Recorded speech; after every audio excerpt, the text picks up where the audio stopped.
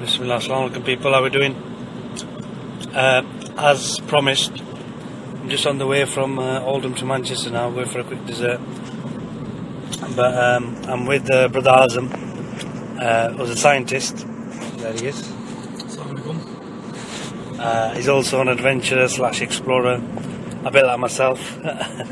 And we're just going to talk about, he's going to talk about his journey to Machu Picchu in Peru. So Machu Picchu is an ancient city that was ruled by the Inca civilization nearly 5-6 centuries ago. The city itself is in Peru. I think it's among the Andes mountains, and it's very high up in terms of altitude, more than 2,000 meters. And actually it's kind of one of the ancient civilizations wonders of the world, and there's so many beautiful things there. The actual city itself is in between two fault lines, surrounded by amazing ruins and stuff like that. So at that time the people there were really creative and innovative, because they developed a city without any actual tools, metal tools. So it was an amazing feat. So I'm just gonna pass you over now to Brother Azam, and let's just find out how his journey was, and the importance of travelling and visiting places and learning and expanding and broadening horizons. So, Salam Azam, how are you doing? Wa alaikum assalam, everyone. Right, so we're driving, so just, look straight and talk, yeah? Okay. So, we've got people coming on. Salam, Bilal, Nishad, Nav, how are you doing? So, Azam, could you just relay your journey to Machu Picchu? I'll start from the beginning. One of my kind of aspirations was to go and see Machu Picchu. I've always wanted to see it because you see it in the magazines and you think, you know what, I want to see that place. And for me, that was, like one of my dreams, as they say. So I thought, you know what, I'll ask my friends, and most of them were like, oh, it's too far away, too dangerous. So I thought I'll do it on my own. Yeah, bit risky, I know, but I thought, you know what, let's just get the bull by the horns and let's just fly out there. A word of caution is, it is a long flight. It's in South America. It took me 20 hours to get there.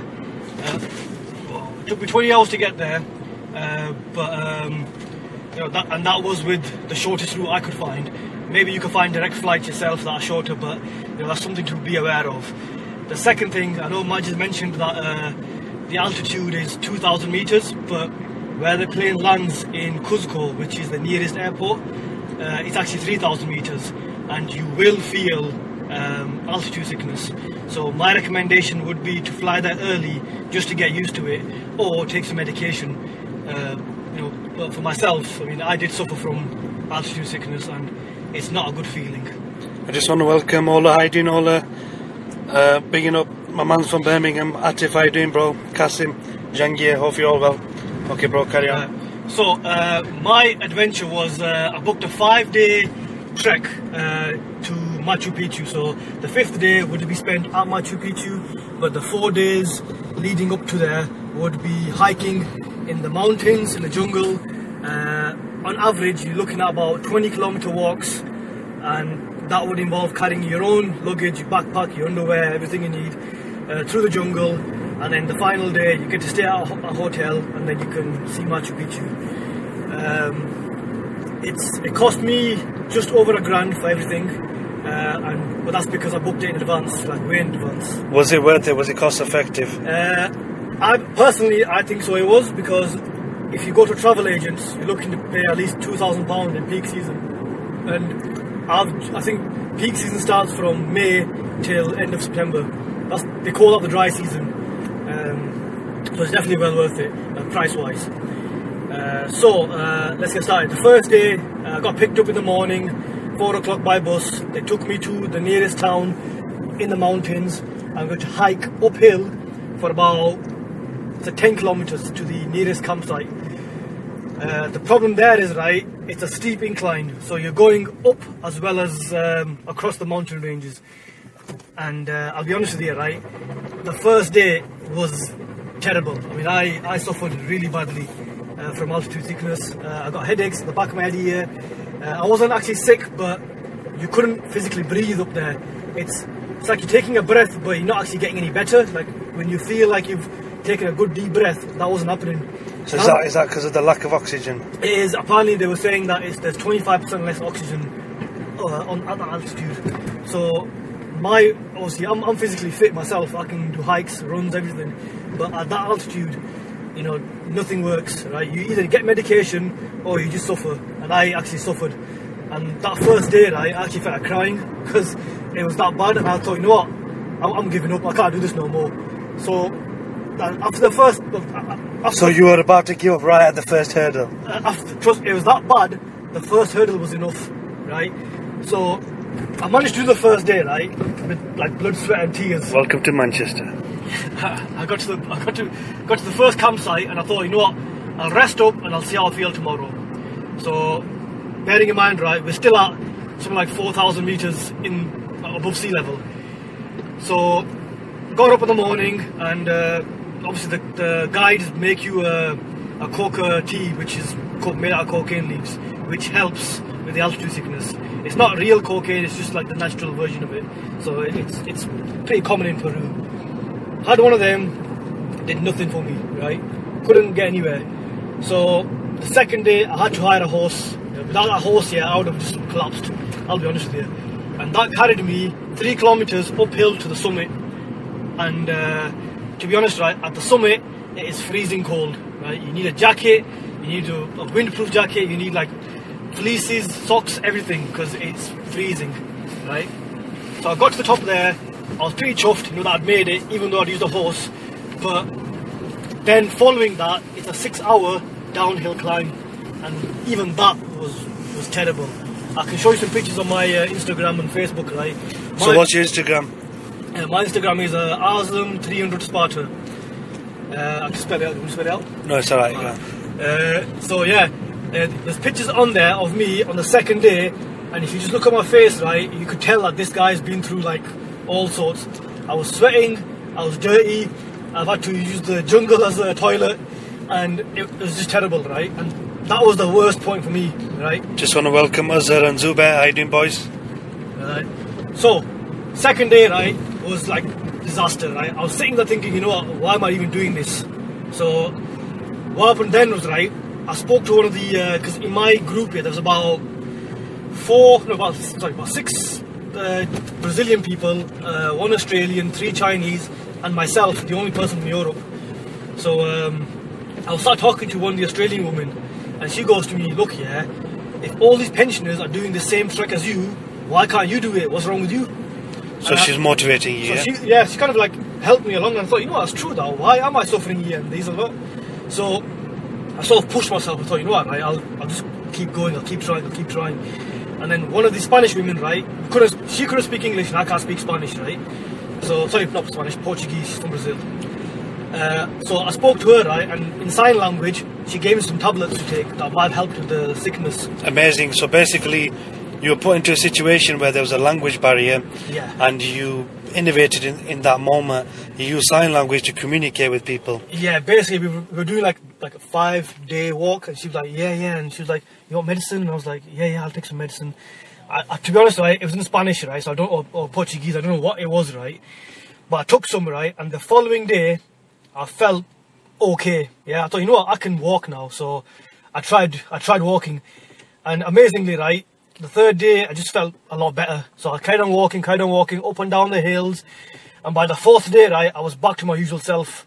So either I got used to it, or the medicine was working, I don't know which one it was, but it was a big relief, I'll tell you that much.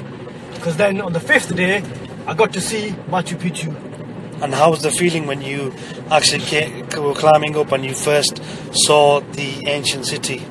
Well, that was like the breaking point. You know, when you get to that peak, you can see across to the next mountain, and you can see the little, they call it little gardens where they used to grow the plants, but they're like little terraces. You can see them from the other mountain. Yeah, just interject there. The reason why they've got terraces is very important, because the terraces are built from the bottom up, and they help actually pin the mountain in place because of the fault lines and the threat of landslides. the terraces soak in a lot of the rainwater and they help ooze it down incrementally. So that's why the terraces were quite important. Some of them, they were even growing vegetables and stuff on. So it was very important that. I think what they've said in the tour guides is they would plant stuff there, and that'd be their like farming uses on top of that mountain, because obviously it's all sloped mountains, so they can't grow anything. So anyway, so after 4 days of being in the jungle, hiking and whatever else, eating random fruits from the trees, which by the way were quite nice, we got to the village, which was called I think it's called Aguilas Calientes. That's the village just before Machu Picchu. So what they do is, after your 4-day trek, you can get to stay in this hotel and you have a shower and everything else, so you'll be fresh for the next day. And then in the morning you get to walk up another mountain, which is Machu Picchu, to get to the ruins. Amazing. So basically I struggled for 4 days to see this place, right? So I thought, I'm not going to give up now. I'm at the final day. I'm going to see this place now. Can you just describe to our viewers how the actual ruins were? What do they look like? What were they made out of? It's like it's a massive city. Right? It's like not a city. It's more like a massive town, but most of it's in ruins. There's no roofs. The walls itself, right, are made from almost like pebbles with mud in between, and they're held together with that mud. And the problem is, at the moment, because of the heavy rainfalls, it's destroying the walls on both sides, so they start falling apart. Whereas if they had roofs and stuff in place, they might have survived a bit longer. But that's the nature of ruins; they just keep getting worse. I mean, when I went there were people trying to repair them, but I don't think that place is going to last. So if you can go there, I would visit that place now before it gets worse, because I can see the government putting in more restrictions as to what you can and can't do there or go there. And in terms of your group, out of all the people you could have met, which 2 guys did you meet and where were they from? 2 people that I met. The Australian woman that I met, her name was Emma. Great help. She motivated me all the way, and she even said to me, look, if you ever want to come to Australia, I'd be happy to help you. I'd be happy to invite you over to Australia and you can stay there for a bit. And to be honest, right, that's like a great opportunity for me, because one of my bucket lists was to go. So anyway, carry on. Yeah. So I know. Yeah, sorry about that. We'll just carry on where we left off from. So you said you met an Australian woman and she helped you out a lot. She inspired you. So the key thing here is to surround yourself not with negative, toxic people. You want to cut them out and keep them away from you. Surround yourself with people who are inspirational, motivational, and people that are going to assist you in helping you to get to the goals and get to where you want to be in life. So the key here is find those people that have achieved what you want to achieve and learn from them, i.e. mentors, coaches. So we're going to pick it right back up with Brother Azam. He was just talking about the Australian woman that he met, and now he's going to carry on from there, yeah? So anyway, met this Australian woman, and to be honest, she did help me a lot with like telling me, oh, keep going. Also, the Spanish woman who was there as well, she helped me by giving me the medicines, even though we had the language barrier. And then the thing is, right, whilst they were helping me struggle through the first 2 days, in the 3rd and 4th days, the 2 Brazilian guys who were there with me, they started getting leg injuries and knee problems, and I was helping them in turn, like, obviously giving them leg stretches to do and stuff like that. So I think when somebody helps you, you feel like helping them. So it's like a big... reciprocal. Yeah. Well, the word we used was, look, we're a family now, right? So let's finish this trek together. So is it in Spanish familia? It is familia. I mean, if you look at my Instagram, right, I've got a picture of the Frederick family, which is a name we coined up together, which obviously you'll see all the members there. And who were them 2 guys that you met? They were both Brazilians. I don't know what their occupation was, but they were there on holiday as well with their girlfriends or wives. So I met some other 2 guys from... There was 2 people from Palestine that I met there as well.